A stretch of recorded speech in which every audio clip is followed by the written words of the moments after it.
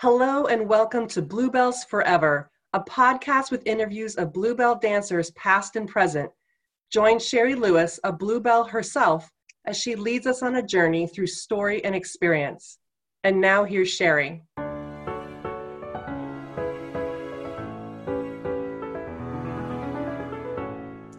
It's finally happening. I finally get to get Alana. And I'm going to say this right. Alana Bryannis. Okay, there's more vowels in there that I got. And so This has taken us a while, but I know it's worth it.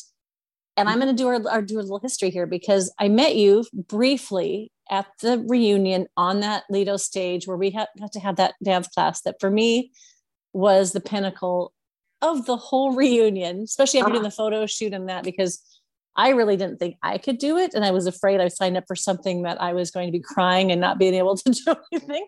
And it was so much fun because I thought, I forgot I'm not the oldest person.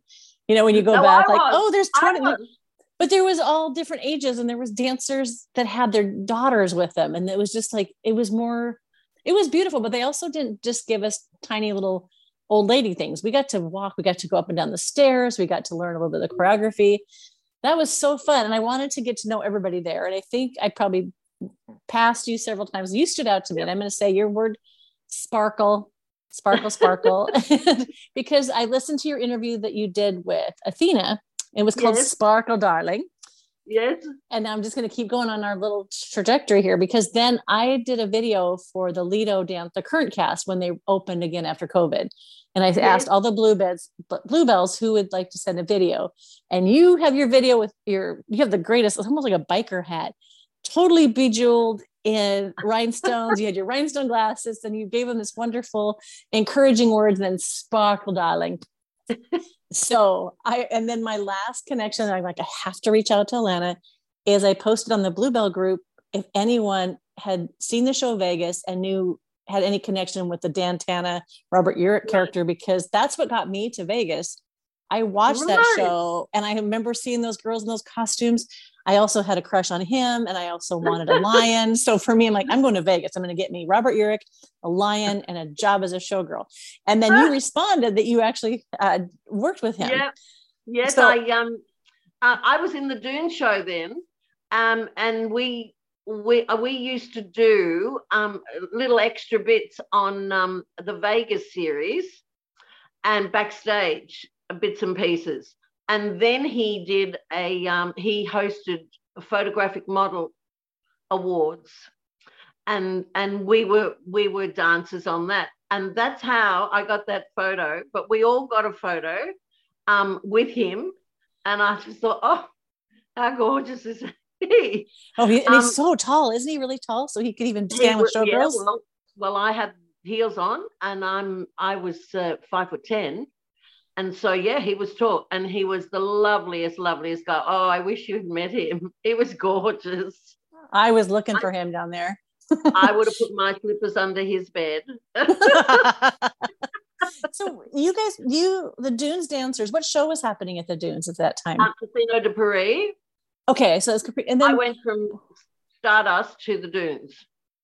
So I'm going to stick with this one. Then we're going to go in all kinds of circles because your career, I've heard bits of it. I'm so excited to hear more.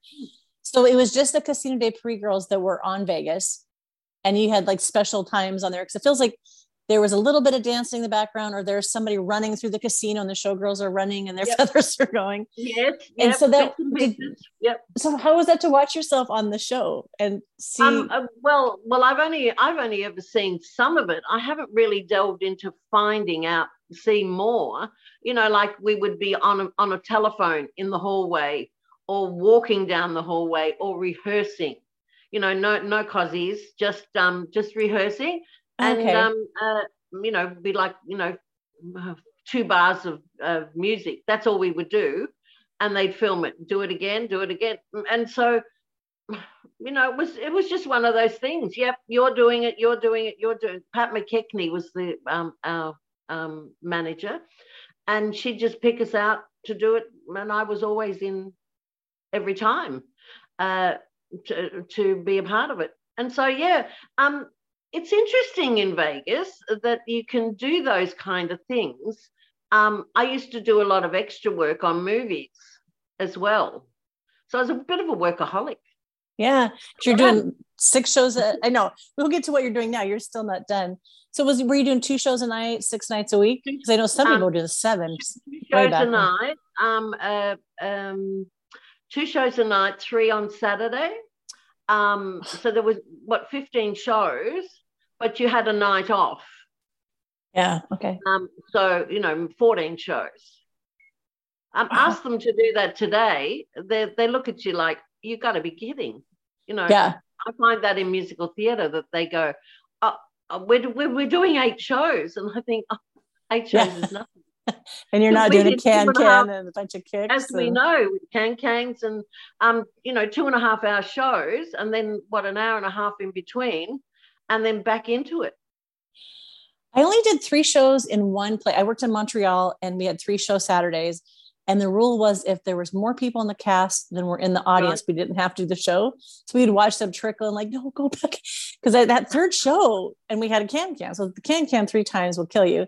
But I would take dance class in the day. I would go take, because Saturdays are my favorite class. And now I think about that. I'm like, how we were just in such good shape. And I think hungry, and there was so much excitement moving to a different place and all the opportunities that you don't want to waste. So what got you into this business?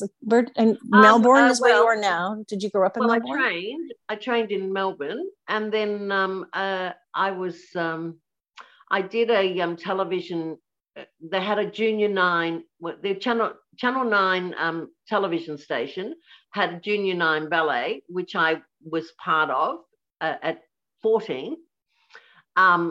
And then I auditioned for a show called Sweet Charity, a musical, and in 1967, and so I was 16 and a half, get into my first musical.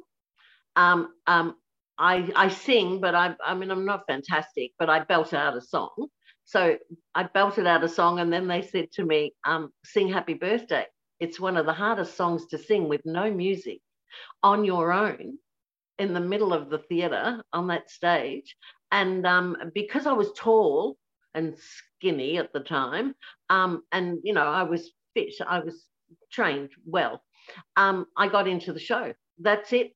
I did several musicals and television, and modeling at the same time. See, I've always done that early on. And then I won one of the things that I won, Victoria's Mannequin of the Year, which is the state that I'm in, and then that took me to London. So when you say mannequin, is that modeling on a catwalk? Yeah, and that's mannequin. Oh, okay. Yeah, so I did the 2, photographic work as well as fashion, and I was always known as the dancer who can model, and the big department stores, kind of like Diamonds and Macy's and all those big stores over there. They hired me to do a tango on stage. It was a nighttime parade, very big, a big fashion launch, and I with this male model who wasn't really a dancer, but I taught him, and so I was always known then as the model who can dance. So that I got a lot of work from that. I was lucky. It wasn't, it's also the look, but I guess also because I was a dancer, I remember going for a go-see, and the woman said to me, "Your feet are like duck's feet. They turn out." And I said, "Oh, they can turn in." And she, and I'm 16 years of age. "Oh, they can turn in." And my hair's pulled back in a bun. And she said, "Try." My hips ached, but I did it. And she said, "Okay, you'll be in the parade." Fantastic. Other models were furious because here was this young girl, and she's going to this high fashion, designer parade. I worked it turning my feet in. Which even a bevel does have a little bit of a turn. It's something that's a weird, confusing, almost turn out and a turn in happening, like hip and feet. You get both.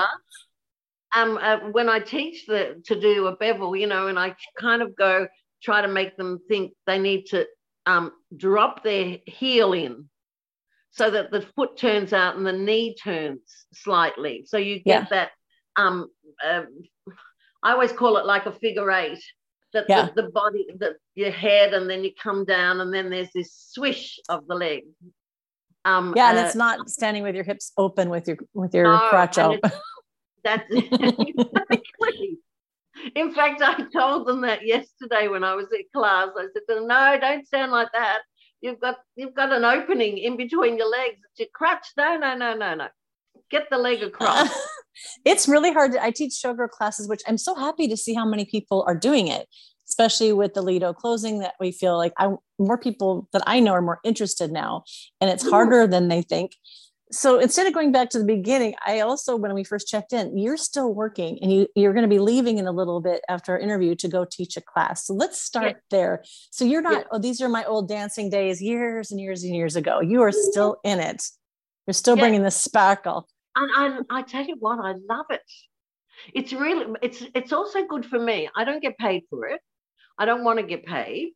So I get them to put a gold coin donation into a box, and it's for the Children's Hospital. So the money goes to the children at the end of the year, or when they collect it all. We usually do a telethon around Easter time, and so we'll have quite an amount of money this year.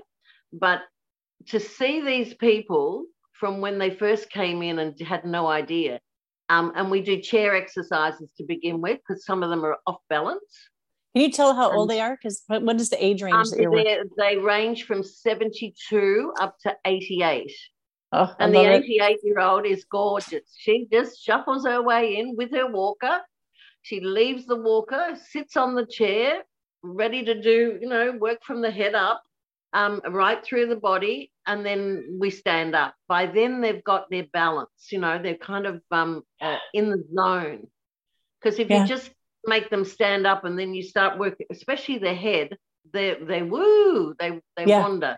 So I said, well, okay, let's do chair exercises to begin with, to stretch.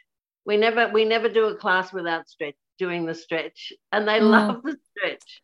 We're working on our arms at the moment, and nana arms, or we call them tuck shop arms, to make them stronger, but also to lift them so that we haven't got this extra bit of skin flopping around. Somebody told me it's the eternal wave goodbye. Your hand goes and the underarm flap just keeps going and going when you're done waving. I'm going to tell them that today. It makes a nice little breeze fan for you. Yes. So the class is good. They do a lot. They're learning tap dancing, they're learning jazz ballet, they're learning to be a showgirl. They learn to do a little bit of twisting, very 60s type music. They're and they do a little bit of ballet bar. Because ballet is the basis of it, of dance. So the strength, it's more the strength. Same for myself, the strength. I mean, I say to them, that hurt me. Or how did you go? And they go, yeah, I really felt it. So I'm not there as I'm better than them. I'm on the same level. It's just that I've still got the style.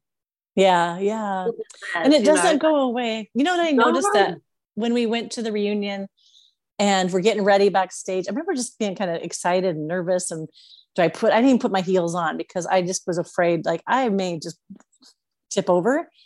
But as soon as everybody got on that stage, even if some of them were walking a little, whatever, everybody was still standing upright. The posture still looked good and they could walk beautifully. And for older people too, it's falling down. That usually is the end of a lot of us, is a bad fall, and it's a broken hip. And it's the balance, like what you're giving them. I mean, I'm sure they feel good. They get moving, they're and the therapy of that.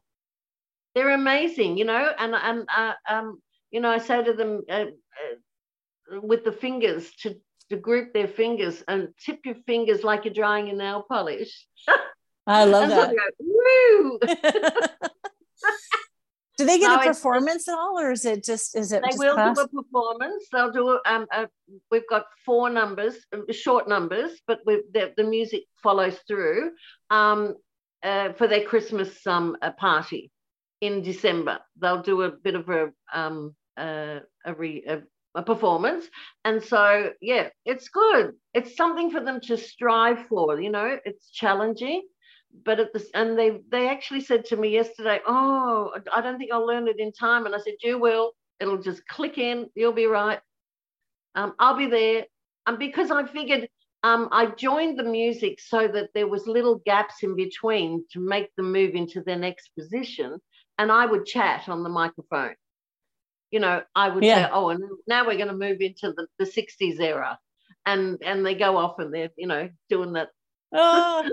Swim and everything. So they start with Man, I Feel Like a Woman. Oh, I love it. So it's a little bit of country western in there, but a bit cheeky, you know, they wiggle their hips and so that's a good number. They've got that down pat. And then we do a little bit of kind of like out of West Side Story. A bit of you know, the number Cool. Yes. West Side Story. So they did a little bit more jazz. And then they do Splish Splash, I Was Taking a Bath. That's the 60s look. Yeah. And as they walk around, they walk around like showgirls. So we didn't actually do a number with that. Right. But I asked you before we recorded, so because they don't know your story of how magnificent your career. What do they know of you as a showgirl? Because this has been our discussion of even what is a showgirl in different countries. It's even thought of different if you're a stripper. Yeah, see, that's exactly. They go, oh, you were a showgirl in Las Vegas. And I go, well, no, I was a dancer in Las Vegas. And then they go, oh, well, what's the difference? So you try to explain to them the difference, because when I went to Vegas, I went as a swing. For 21 people. We had so many in the Stardust show, and we never got on the stage. 6 weeks we learned that show sitting in the auditorium and you know, notating. I had never done it before, but I had a photographic memory. So when a choreographer does something, it clicks. I know exactly what they've done. I can do it straight away.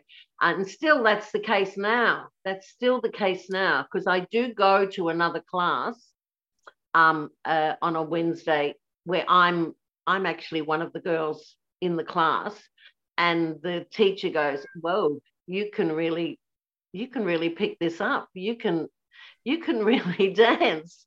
And so people get behind me because they know I'll remember it. Oh, wow. I think it keeps our brain going. I really, I think what we did it gave us different wires for our brain that you wouldn't do if you weren't having to retain, to pick up fast, to swing and to change directions and change sides. That part, I think, must have, maybe, I'm sure it's maybe do, like I can remember at the start us having A group, B group, C group, D group. And then you had to kind of split track and do a little bit of A group. And then I didn't learn B group, but I learned it. I can fill in that place. You knew exactly where to go. But I just think that grounding that you learnt in your basic class when you first started to learn to dance, whoever the teacher is, have given all us as Bluebells such a wonderful chance to be able to do more. I know my teacher used to say, can you fill in for so-and-so? Yep. And it was an older group, but I'd already been sitting there learning it. So it's just, how lucky are we? We're very lucky that we were Bluebells. We were very lucky we had this opportunity in our life. Oh, how did you come into it? Because I think in Australia, most people I've talked to that did it knew who Miss Bluebell was. But did you know about Las Vegas? I mean, you could have gone to Paris or Vegas, or there's choices. Why did you end up there, and how did you audition? I went to London modeling, and while I was there was an ad in the paper for the Bluebell dancers, and I went, you know what? I'm over London. I found a bomb at the railway station, and I went, no, I want to see more of the world. I want to see Europe. And so I auditioned for Peter Baker, who used to audition the girls in his lounge room. I've heard some interesting stories. Oh, there's stories about him. Yes, with all the antiques around, and you're doing high kicks and grand jetés, and he said to me, "Oh, yes, you've got the job, but you'll need to change your nose." And I thought, what's wrong with my nose? What's wrong with my nose? And he said, oh, well, Madame Bluebell, when she sees you, she'll tell you to change your nose. So I'm on my way. I move out of London. I get on the train. I get on the boat, and then I get on the train. I'm now in Europe and down to Paris. And someone picked me up, and I have a feeling that person that picked me up was Pierre Rambert. And I actually stayed with Bluebell for 2 nights. Wow. In her apartment. And here we were having a wine, and I said to her, I need to ask you a question. And yes. And you know how ladylike she was.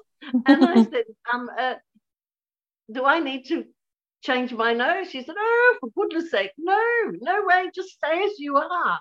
Well, oh, wow. Interesting. I mean, it was on my mind. Oh, I'm going to have a nose operation. Well, I want to ask about that too, because I've heard, you have to fix your chin, but do you know girls that actually did that if they want the job, to pay the money, go to surgery to alter their face? So I don't know if I knew any that did it. No, there's some, yes, I know some that had the nose done, but they also had the boobs done, because they maybe I didn't have much boobs then, but I didn't want to have my breast enhancement, and some in Vegas had that done. Not very good in those back in the 70s. Yeah, back in this. Yeah, I was saying that seemed like a very rare thing. Some of them had them so that instead of the boob looking straight ahead, it was looking there. It was like it was cross-eyed, and there was a big separation between them. So these boobs were sticking out. Whether that was because I just think the way they put the implant in was in the wrong way, so that it wasn't. The boobs were not looking, and they were distracted. Cross-eyed. Is it better for them to be going out or in? I know that girl had she had several operations. There was another girl, an English girl, who had she had big boobs, but she was self-conscious. So when she danced, she looked down the whole time. She never looked out at the audience. I used to say to her, this is your territory. No one can touch you. While you're on the stage, no one can touch you. So just keep looking out. Even if you don't look at the people, just lift your eyelids. I used to say to her, open up. Anyway, she had them made smaller, but she had a lot of issues with having them made smaller, and one became quite lumpy. She had quite a few troubles, and so I really don't. She still lives in Vegas, but I don't know what actually happened. Her father had a gym in London or in England, and that's how she developed a very strong breast. Oh yeah, the strong pec muscles. So that could have been part of it too. Who knows? I mean, some had them put in and some had them taken out for medical reasons. Yeah. They know for mostly Miss Bluebell wanted smaller because they don't want you bouncing. If you got underwire, it shouldn't hang over the underwire. Sherry, that's another thing. Dancing topless, you really had to have your shoulders back. You really had to hold yourself Yeah. right into the wings, rather than just stop. If you were running off, just stop and then walk the rest of the way, or chomp along. You had to really just kind of flow right into the wings because of the boobs. I was lucky I had little boobs then. I couldn't do it now. I remember when they used to live way up here. Yeah. So how old were you when you actually got your first job with Miss Bluebell? As a Bluebell, 23. So you modeled between your 16 years old. I know. And did musical theatre in Australia, and then when I went to London to model, so I had my 24th birthday in Barcelona. Yeah. Okay, so now I want to see. So here you were, you're a swing, and you go to, and that was a Don Arden at that time. Was Don Arden producing? It was Bluebell Don Arden for Stardust. No, in Barcelona it was someone different doing the choreography and directing, because that was owned by the Rebus brothers. I've been hearing more of these. And then from La Scala, I came back to Australia for 3 months and then went to Vegas. And that was, of course, Don Arden. Yeah. Okay. Yeah. So you never did you ever get to get on? Hey? He liked you, why? He liked me because I worked really hard. See, when you live in Australia, you're living down under. You're so far away, and you have to really, even now, the dancers here are fantastic in musical theatre. They're fantastic, but they work so hard to get the standard, because if they go to say London to do West End, they stand out. They're not lazy. You know how you get some dancers who will mark it? Well, I never knew how to mark. I just knew how to do something flat out every single time. So my the strength was there. Yeah. It didn't bother me to do 2 shows or 3. No, I was fit. That's when I heard like you could mark it. I'm like, well, then you're not building the stamina. You have to do it full out so that you can get through. And it's not just doing a show. You've got those fast changes. You're running up and down stairs, loading in an elevator. You're not just dancing. And so if you marked it, you would not be ready for opening night. You wouldn't get there. No, exactly. No. But I don't think we knew anything different. We just knew we wanted to be on that. We had to get on that stage. Like I dressed for some time here in Australia on musicals, and doing quick changes. The performers would go, "Oh, I'm never going to make it," and I said, "What do you mean you're never going to make it? You'll never not get on stage with me.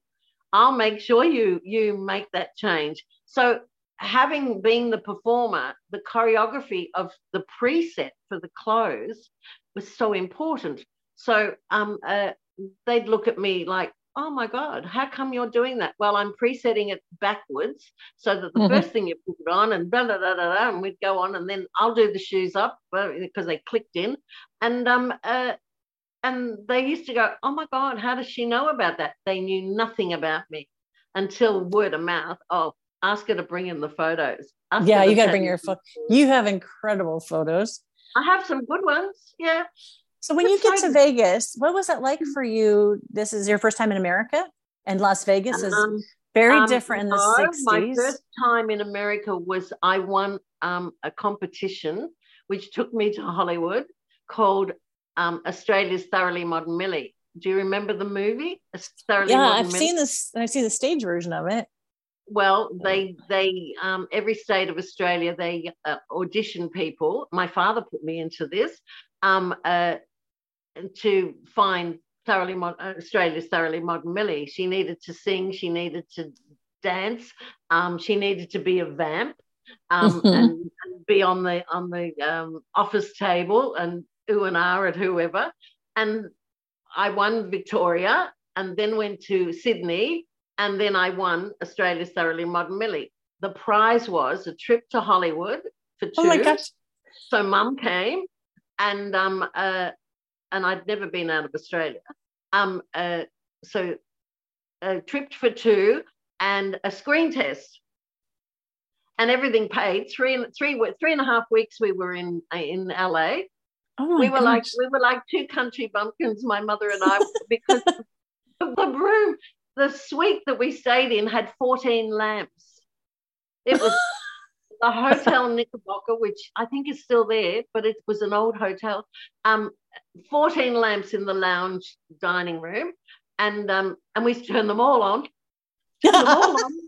and then we'd be turning them all off and we're going to bed. Oh my gosh.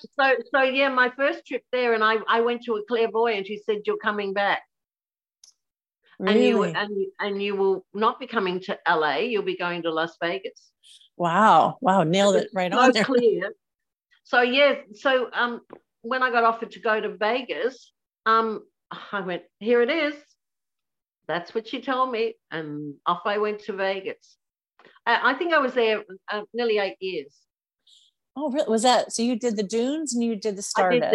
I did Stardust, Bluebells, and for 3.5 years, and then I think I got married during that time, and then I went to Bare Touch of Vegas, which was 8 really strong dancers, not big sets, and did that. Cut my hair short, and then I broke my wrist on stage.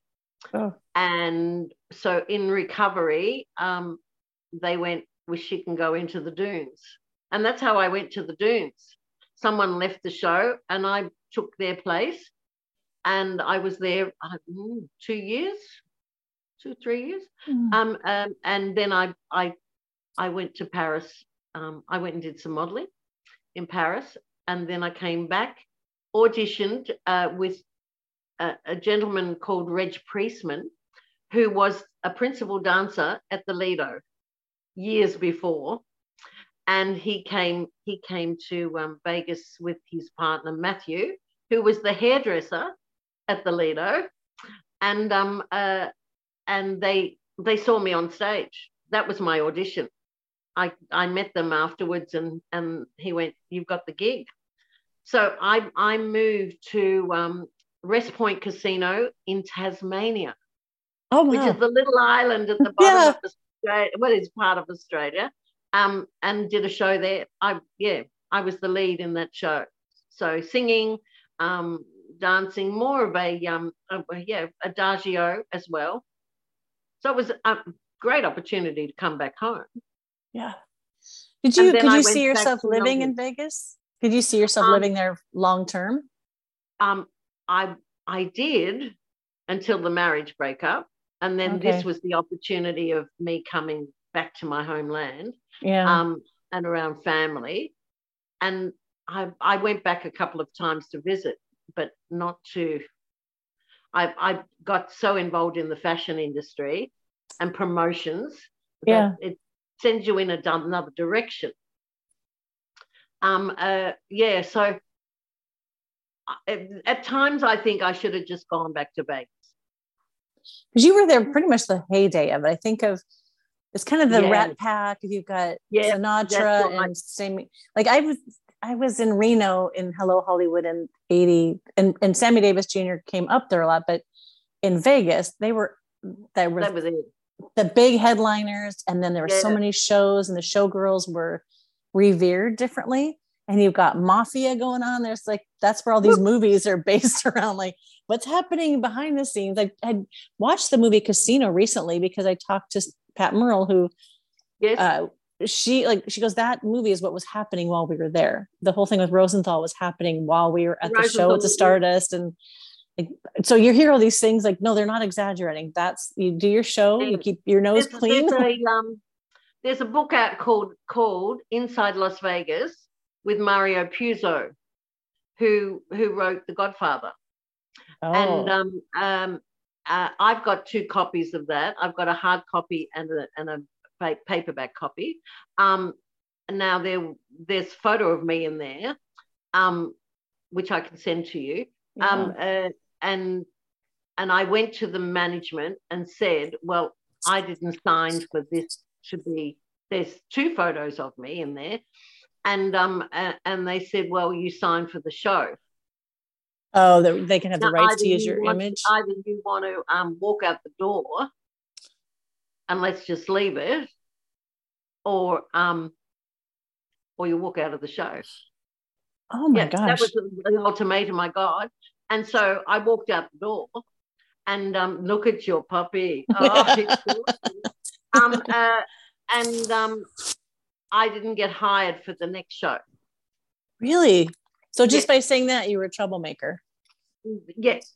Wow. And that's how it was, I mean, there's a lot of things, I mean, different ones that had different situations. I was also asked to audition for the Frank Rosenthal show. He used to do a talk show, and I didn't want to do it. And I was made to audition, and I did the audition, but I basically stuffed it up. I just said I can't read the cue card. I can't. But there were a few of us that the girl Judy Angela, she was one of the 4 leads. She used to be the hostess, and so I did go on that show, but not as a hostess, as one of the dancers.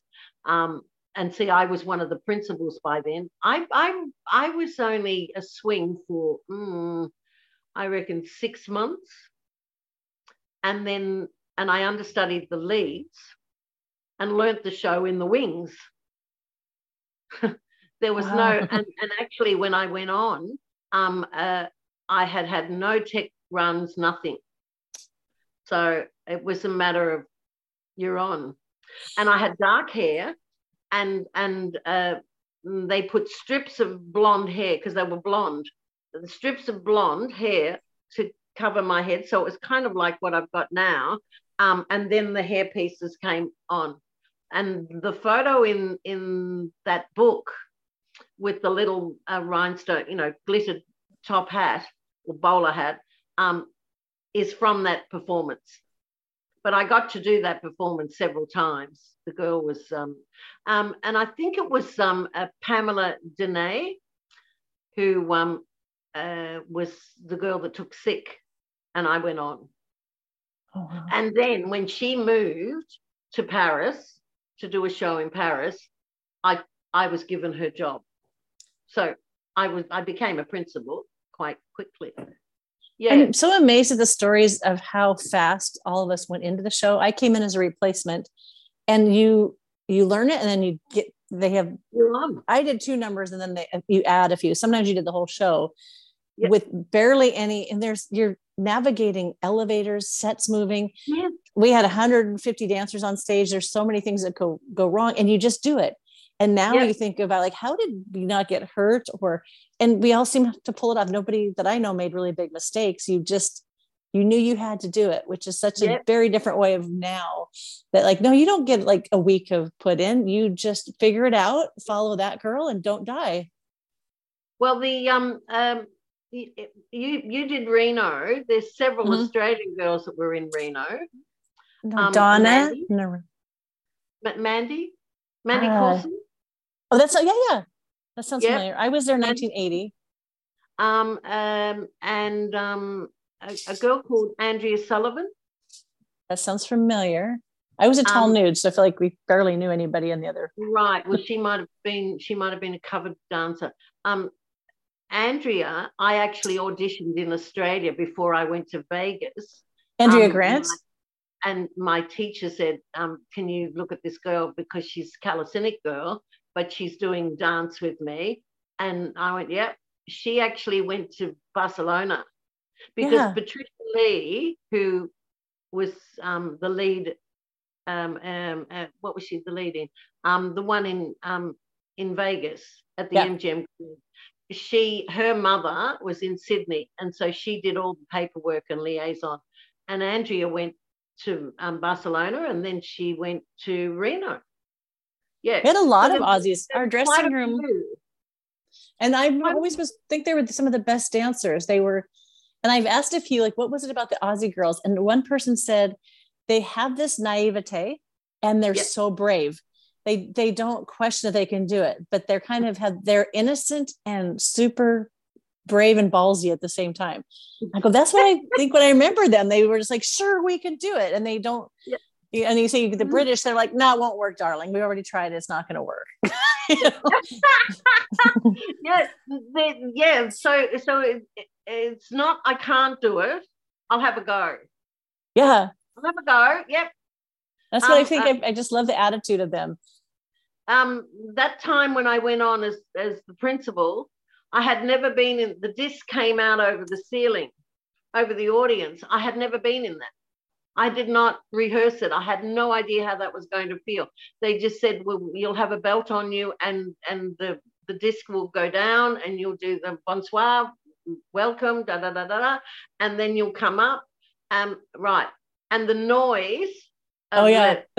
And then I'd land and do my hello, whatever.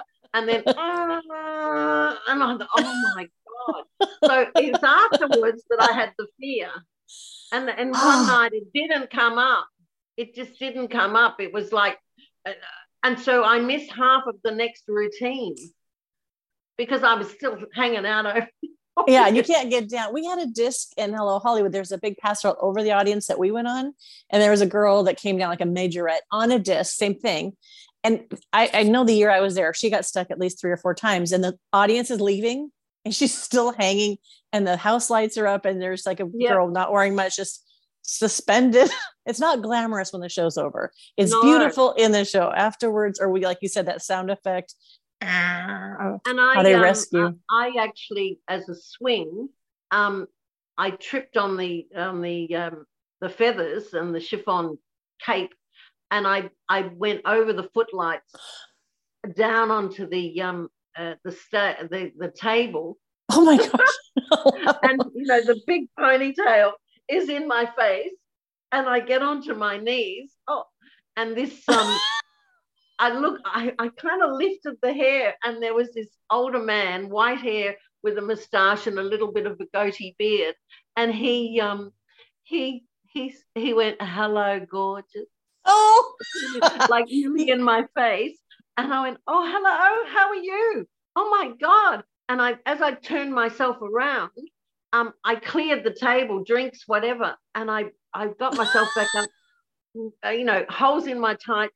And went, where am I? Okay, yep, that's where I am. I just kept going. And the maitre d', I sent a message for the maitre d' to, I'd buy them a drink. No, they only wanted a photo. So they used to come every year to have a photo with their as they called me, a showgirl. Oh, their showgirl. Oh my gosh, I love that. And they came from Oregon. Really? I'm one state up. I'm Washington from the United States. Right. Yeah. Okay, yeah. And so I never ever saw the photo. I never got the photos. They probably talk, you're famous and they're probably telling that story and this glamorous showgirl, dancer down. Yeah. And now she's their age. Oh my gosh. Well, the night we were there for the Lido show, when we were there for the reunion, Leah, who I've interviewed a couple of times, there was a partner section. She said they just had too much adrenaline. I guess they all say how much they loved that night. That was a lot of their favorite night of the show is when we were there because of the energy. Yes. They were just going bigger than normal. And he takes her in a lift and her leg did the same thing, wipes out all the champagne glasses and knocks it. Like she said, I baptized the whole first few tables. And I go, you know what? If it's a Bluebell, they were probably like, oh, I'm totally fine with this. I'm wearing champagne that was kicked on me by a dancer. It's probably good luck in some culture. I think it also adds to the excitement of being in the audience watching one of those shows. Yeah, it's not like on a screen; it's right there in front of you. My cousin came to visit, and she said, "Oh my God!" She saw me in the dunes, and she said, "You know what? There's never 2 sets of boobs the same. They're all different." And her 11-year-old son was in a lighting booth, illegal. We got him in. So he's what, and Compton was just always talks about it now. I mean, he's in his 50s now, but he always goes, "Oh, I saw the showgirls up close. I saw them. Their boobs." He's still saying it today. Their boobs. They're all different, and they are. Yeah. You look at them and you go, yeah, they're all different. Something she picked up, being in the audience. And I tell that story because I just think it's reality. It's how people perceive you. We used to find good-looking fellas in the audience and play up to them as you would have too. And you'd get back in the dressing room. You say, oh, it's three tables in. On the right-hand side, he's so good looking. He's wearing a white jacket. And so then people would go, oh, yes, he's in the next change and be discussing that fella. And the girlfriend or the wife would be sitting there, not happy at all. Oh, my gosh. And I always, I've got that motto that they can't touch you. You're on stage. This is your territory. Absolutely. That's where you get to be the sexiest, most feminine, and powerful, because nobody can mess with you. And they can't. It's just what it is. You can't. I remember doing a fashion parade, and we used to have this thing called the gown of the year, and it was all forms of fashion, racewear, resort wear, evening wear, and a gown would be chosen as the winning gown. Anyway, because I was the dancer, I had 21 garments to wear throughout this parade, and I had to come out. It was a snake, and it was beautifully made, this outfit, and the snake wrapped around my body, and I had an apple. And so, I crawled out onto the catwalk, and then high kicks and turns and whatever. And I picked this guy out of the audience for him to take a bite of the apple. Ooh. I got in trouble for this. And he's so good looking, and he took the bite of the apple, and he just kept staring at me, like in my face. And I moved myself. What happened at the end of the parade, because every time I came out, he kind of sat up like, oh, here she is. And so afterwards, knock on the door of the dressing room, this man. His name was, should I say? Anyway, I won't say his name. He said, I want to see the girl with the snake, the only model that mesmerized me. And the woman who was comparing, she said, oh, no, you can't come in here. And he said, oh, no, I'm coming in. He came into the dressing room, and, I had on a petticoat, because we wore petticoats under dresses in those days. Yeah. And she ordered him out. She said, outside, please, outside. My models don't, and we're not subject to this. Anyway, I met him. Cut a long story short, he wanted me to model. He reckons I could have worn a chaff bag, a potato sack. And so he had a potato sack designed and made, and there was a runner, an old guy who would have been in his 60s, who did this run from Sydney to Melbourne in a pair of gumboots around the same time. So I actually have a pair of gumboots from Cliffy Young, was the running guy, and signed by him, the boots, they were white, and I wore them with the sack. The dress was made out of Hessian fabric, and he used to send me, he used to send them to the Mannequin Models Guild, photos and letters and whatever, and we had to stop him. It was a married man. I never met him again. But in the course of conversation with a lady who I called my auntie, she lived in the same country town, and she said, "Did you meet?" And she said his name, and I said, "I did." And she said, "You are the girl. He talks about you all the time." And I said, oh, I've never met him again. I said, he got the outfit made. She said, we know, the town know all about it. Really? Yeah. So, different things happen. I had a situation, and I think if there's something of when I worked on a cruise ship, and the cruise director decided I was going to have dinner with him. And I said no. And they said, you can't say no to him.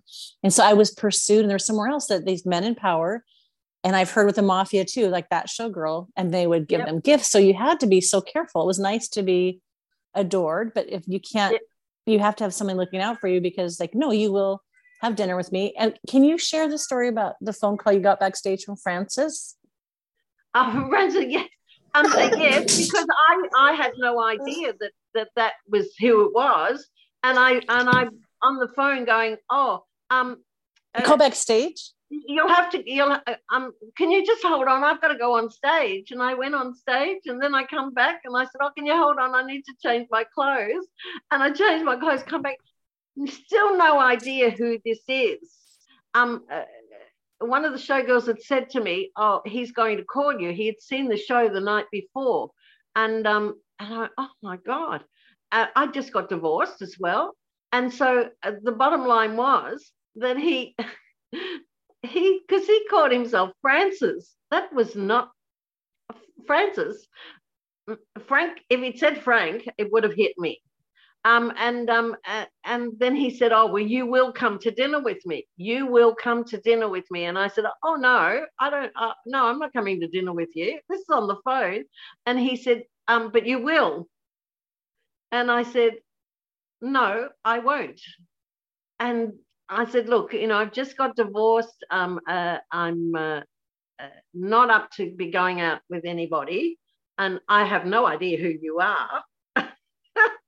And I said, can you hang on? I went in and changed, and I said, there's some bloke on the phone out there called Francis. And the showgirl goes, that's him. He's called you. I said, yeah, I've been on the phone. I go on and do a number, and I come back, and I said, who? And she said, Frank Sinatra. And I go back to the phone, and I said to him, so what's your name? And he said, Francis. And I said, and your last name? He said his last name. Oh, no. This guy's been on the phone. I dropped the phone. Waiting for you to... Waiting for me. And I'm definitely going to dinner with him. No, I'm not going to dinner with him. I turned down dinner with Frank Sinatra. Oh, my gosh. I do a little showgirl talk, or an entertainment talk, with big hats and whatever. I borrow them from a friend. And I tell that story. And, of course, the people that I do the talk with, or for, are that era. And so they shake their head. And I shake my head now too and go, I wish. Oh my gosh. Rowena Harder Leader, she was a showgirl. She was in Vegas in 59. She was the first show that came over from Paris with Bluebell and Dawn. And then she was a flight attendant, and she turned down Cary Grant. So she does talks as well about her showgirls. And I probably was the only woman to ever turn down Cary Grant. So you might've been the only woman to turn down Frank Sinatra. Oh, it's sad. I did the movie Electric Horseman. Yeah. With Robert Redford. Robert Redford, yeah. And another model friend that I'm still friends with, Dottie. We'd be getting there at 5:30 in the morning, makeup and whatever, and get the clothes on. We were extras in it. I think you see me at one point in time in the movie, and the rest of it's probably on the cutting room floor. But we used to have breakfast with him. He was so handsome. Breakfast with us, and he was so handsome. Oh my God. And so at the time, I should have got photos. I think Dottie got photos. I've never seen them. But at the time, it was kind of like, oh no, you can't sit next to him. Yeah. And of course, I did sit next to him. What you're talking about? Yeah, we had balls. Yes. Come on, Dottie, we're going to go and sit up here. We just sit here. And loveliest man. He was so lovely. And so was Jane Fonda. She was in that movie. Oh, I need to watch that again. I love that. It's been years. She used to do a lot of yoga back then. That was before everybody was doing it. Yeah, yes. Well before. I mean, we used to go to class. I used to do like a class a day. or two Yeah. classes where I Was could. this while you were modeling and dancing? You're still taking classes? Yeah, Good job. Yeah. Modeling at Joseph Magnum as a house model. And then, get on a plane at 7 a.m, go into LA, do a couple of parades, and get on a plane and come back, put the show makeup over the day. Oh my gosh. Go and do a show. The workaholic. See, well, I'm sure you were sitting next to people, because there were some people that only did the show and were wiped out, and they might just do a couple things in the day, save their energy for the show. And then I worked with people that were putting themselves through college, getting up, doing that, and then doing the show. Some were raising children. It's just like even in one dressing room, of how everybody energy or how much they wanted to do. And that you were, I know quite a few people, there was a lot of modeling opportunities in Reno too, that they loved the dancers because they move differently. And we did an Arte show. And so there was always extra, and that was Little Town of Reno. So Vegas, I have friends that were they were extras in movies. They were like, I feel like Vegas you could work every day if you wanted to. Absolutely. I've got photo shoots for the paper, working for Oscar de la Renta. Wow.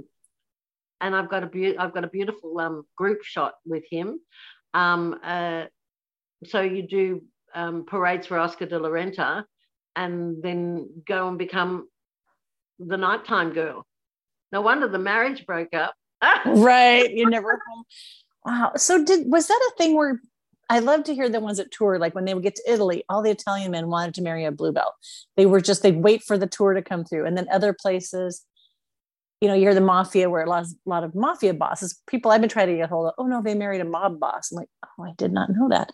But it kind of, the showgirl was the one you want on your arm. Yeah. And I don't celebrities, the 60s, were you seeing that around? I think the glamour, See, the other thing was, if you were a principal in a show, they did this thing where they invited all the principals of the shows to a third show, like say for Benally. Yeah.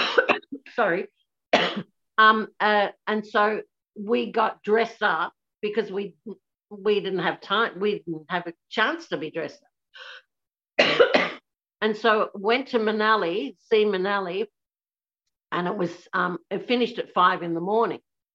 So go there at 3, still with the stage makeup on. Yeah. Hang on. And stupid cough. And then you'd see her on stage do a third show for the people of the Strip. And we saw Shirley MacLaine. We were a guest of Shirley MacLaine at Caesar's Palace. And Ed someone who was the front person, but glammed up. And a girl called Pat Craig, who has since passed, she was a principal in the Stardust too. But she had originally worked for Frederick Apcar in the Dunes. Gorgeous looking lady. She went to get her mink stole. Where she hid it was in the dishwasher. And when she went to get the mink stole out, because she never used the dishwasher, but her mother had come to visit and had turned it on. No. So here was this. She couldn't wear her mink coat because it was ruined. I always remember that story. But she said to me, "Are you really getting dressed up?" I said, "Oh, absolutely. Yes, formal. Let's really go all out." And rhinestone earrings. Great time. Great experience to be to be invited to those dinners. They were dinners. Yeah. Although Liza Minnelli was a full-on show. She did it for. She built up exhausted. Yeah, she said, I can't cope with these on anymore, and we were taking them off too. Oh my gosh! On the table. And they just wanted to do that for the show. I heard Sammy Davis Jr. would also do a late show for the day. I'm like, that is amazing, because they don't need to. They're celebrities, they're tired. So that's really interesting that they would do that and give back. Yeah. We didn't got to see them, but we did a lot of promotional work. Engelbert Humperdinck, uh, golf tournaments. So I joined an agency, so hence you had all this extra work. And then a girl that I'm still friends with that lives in Sydney, he invited her to see his show. And so on her night off from the Stardust, she went and she was in the front row. Oh my gosh. And she like me, we just didn't follow through. Yeah. You know, when I think back, you know, life might have been different, but we just didn't follow through. I wasn't going to be a part of the mafia. I know some that had some sad situations within the mafia time. Yeah. But no, strong-headed, no, not getting involved in that. I dated a guy after I got divorced, and all of a sudden he appeared with a gun. And I said, oh, what have you got the gun for? He said, oh, because you never know.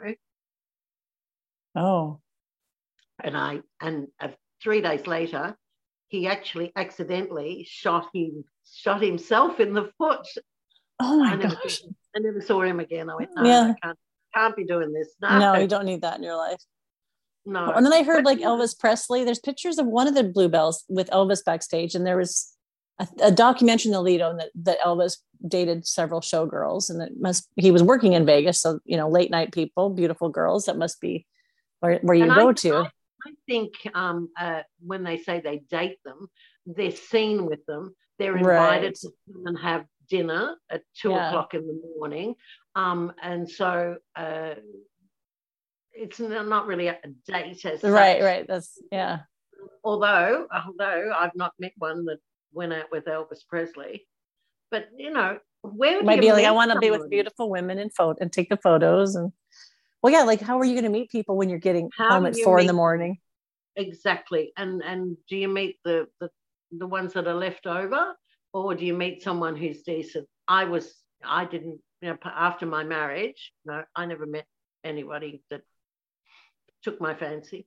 No. Yeah. Were you married just that one time? I married the same man 3 times. Are you serious? 3 years. He was in the Stardust. He was a singer, but he was also a school teacher.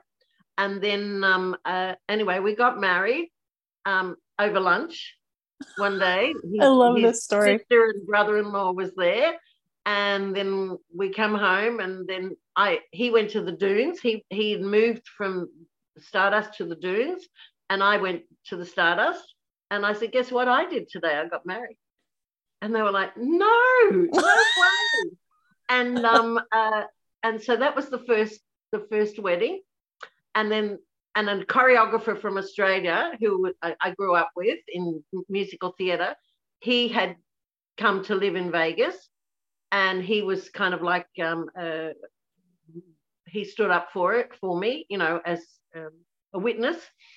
And then the next time we had another wedding was in Avon, Illinois. A town of 1,000 people came, and it was in a bowling alley, and it was time. My mother flew over, and we had a wedding. His mother got orchids flown in from Hawaii to go on the Cape. I beaded and made another outfit. So I was in pale pink then. And then 12 months later, we came to Australia, and we had the marriage blessed in the church.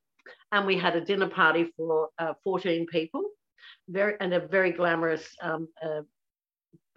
reception venue. And then we got divorced. 6 months later, I was divorced. Oh, wow. And I got that motto of be careful what you ask for, because you might just get it. Yeah. So when you put it up there, make sure it's exactly what you want. And so he was one of the principals in the Dunes, and then he left to direct plays. And there was a place called the Meadows Playhouse. I don't even know if it still exists, but so he was working mainly days, rehearsing, and I was working nights, and I was modeling and everything. So we were ships in the night. And then I broke my wrist on stage in the in Bare Touch of Vegas, and he was never there. He wasn't around. Where was he? And so I went down the track of being at the hospital. The stage manager brought me home, and he was at home. My husband was at home, and I said, "Where were you?" Because we didn't have phones in those days. Yeah. And so he said, "Oh, I went out." And I went out, yeah. The pennies, the bells and whistles were going off. And eventually, within a couple of weeks, so we were divorced within a week. Really? Wow. And people often say, "Did you get three divorces?" I said, "No, one divorce," because they were kind of like parties. Yeah. Yeah, and I've still got the outfits in the trunk. Was that your only marriage? It was my only marriage. So you're a single gal too. And then I went out with a prominent politician for 3.5 years, and then I finished that. And he was much older than me. And then I lived with someone for 7 years, a liar, a gambler, a cheat. And then I went, this is it. I'm picking people. Yeah. So I've never married, and I don't have a partner, and I quite like being on my own because I'm independent.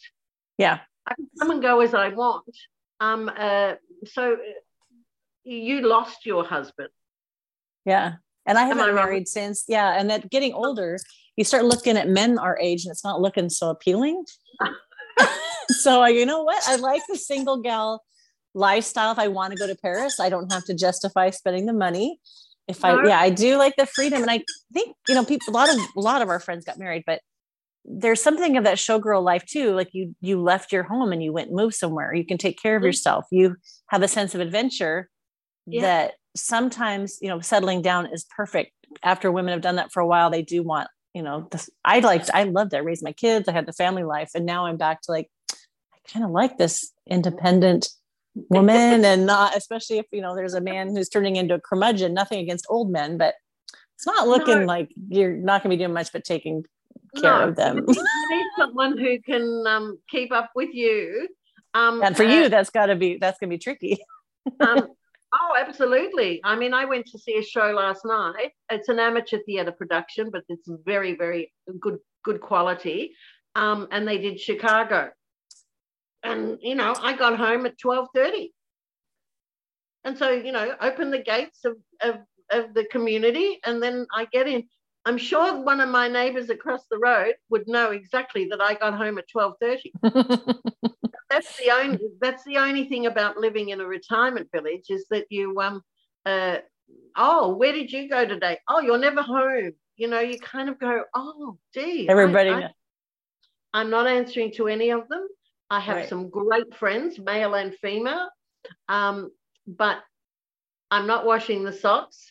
I'm not having to be home at 6 o'clock at night so that I have to get the dinner on the table. No.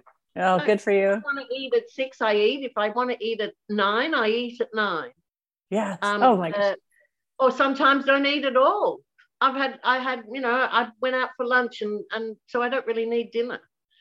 Where if I'm with someone, look, I'd love a partner to be able to say to me, I'm taking you away for the weekend. Yeah. That'd be gorgeous. Or I'm taking you to dinner. Or shall we go and see a movie? Yep.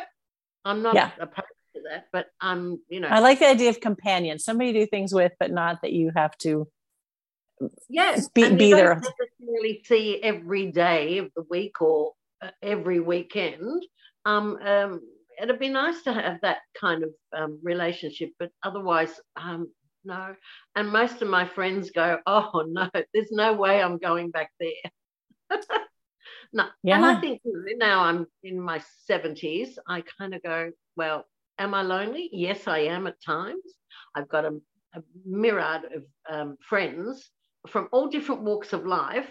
And that's nice too, because you get a different conversation going. The people with the theatre last night is all theatre, and it's all about, you know, was it directed right, and was she cast right, and all of that.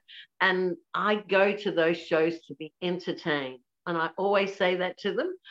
Well, I was entertained. I'm not that critical of it. It's an amateur theatre production, but it's a very good one.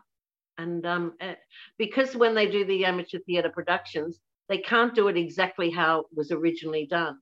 So this was kind of centered around Chicago, centered around a circus theme. Oh, so they were not all in black. It's normally all just women, and then there's the scattering of men. Well, there were a lot more men, but they were all in kind of Pierrot-like costumes, you know, with the frill, or white face, or the girls had maybe red corsets on them, and then like little white pleated tutus. Very interesting, very well done. But it was a bit busy. There was too much happening. The choreography needed to be pulled back and just make it simple. It's a Bob Fosse show. So make the choreography just stylized. But I enjoyed it. You know, I mean, you've got to go out and be entertained by others. I love it. I think you are still living that vibrant, sparkly life. So as we end, I love that sparkle seems to show up with you everywhere. But what would you say has been the Bluebell essence that you still embody? Years ago, before I was a Bluebell, the Bluebells were had to wear a suit. They couldn't wear jeans or pants. It wasn't, you know, the hair was always pulled back. There was an Australian girl that was a Bluebell, and she went on tour, Rosina. And when she came back to Australia with her Spanish husband, they had a dance group. My sister was one of them, but they had to have white blonde hair. They all had white blonde hair.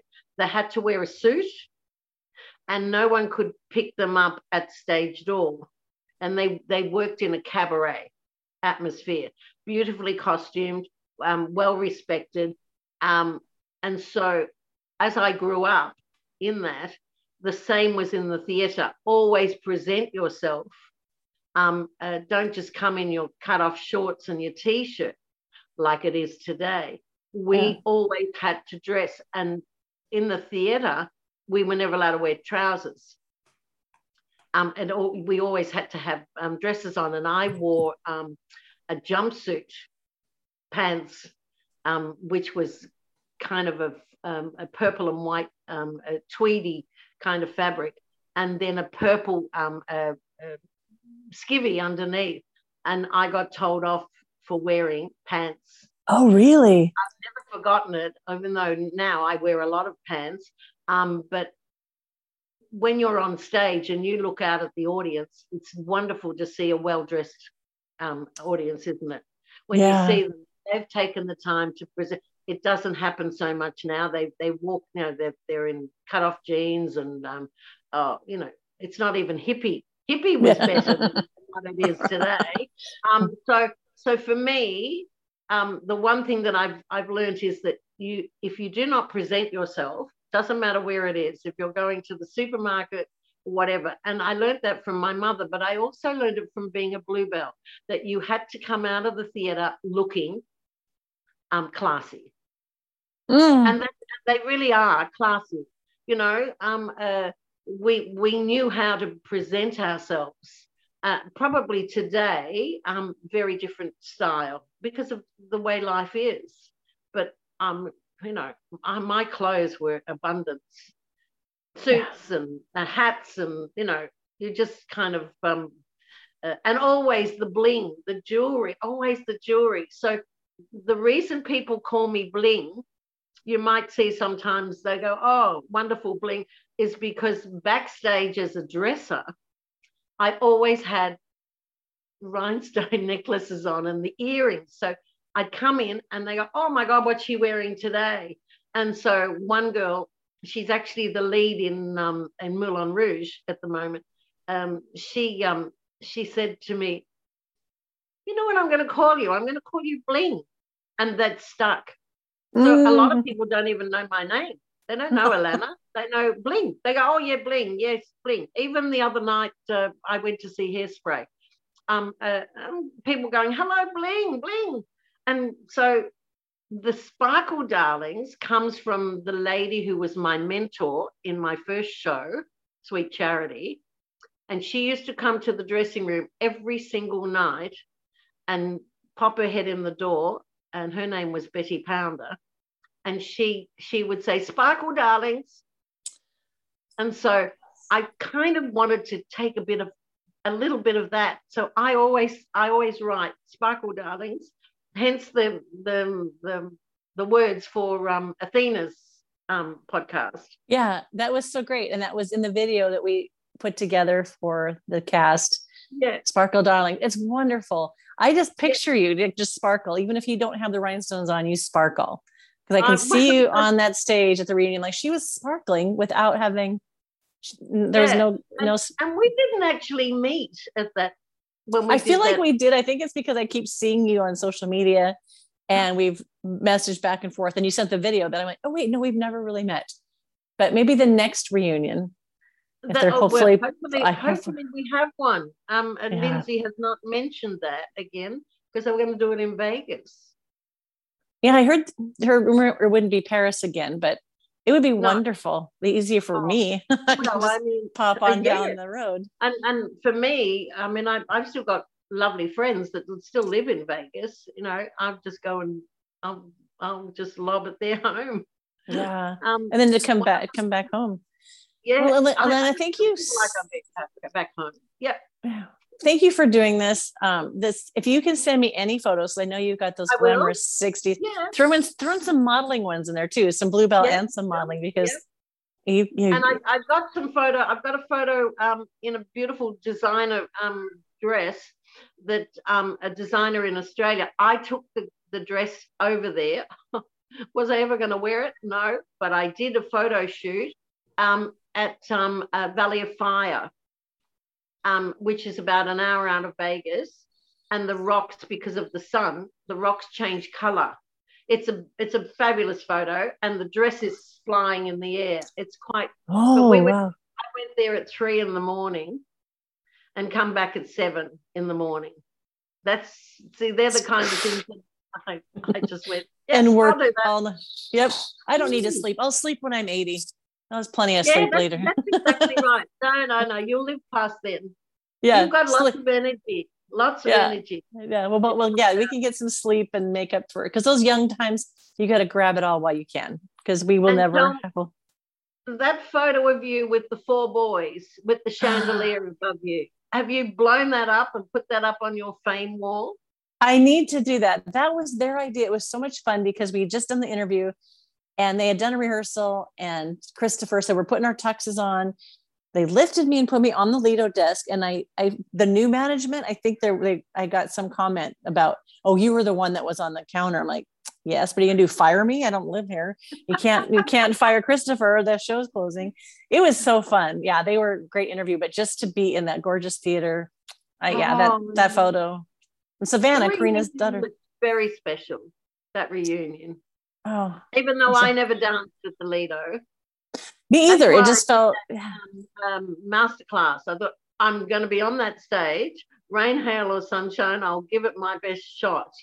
And there was another girl there. What's her name? Marjolaine. She lives in. Maybe she lives in Holland now. She lived in the Netherlands. You know, when they were choreographing and you walk around, you had to kind of peel around. Yeah, a little promenade. And I said, oh no, you go first. And she said, no, I'll follow you because I had black pants on with white spots, and she could see them. She lost her peripheral vision. She had a stroke. She Oh, told me, wow. she said, I can't see to the side of me. So for you to be in front, I will follow your legs around.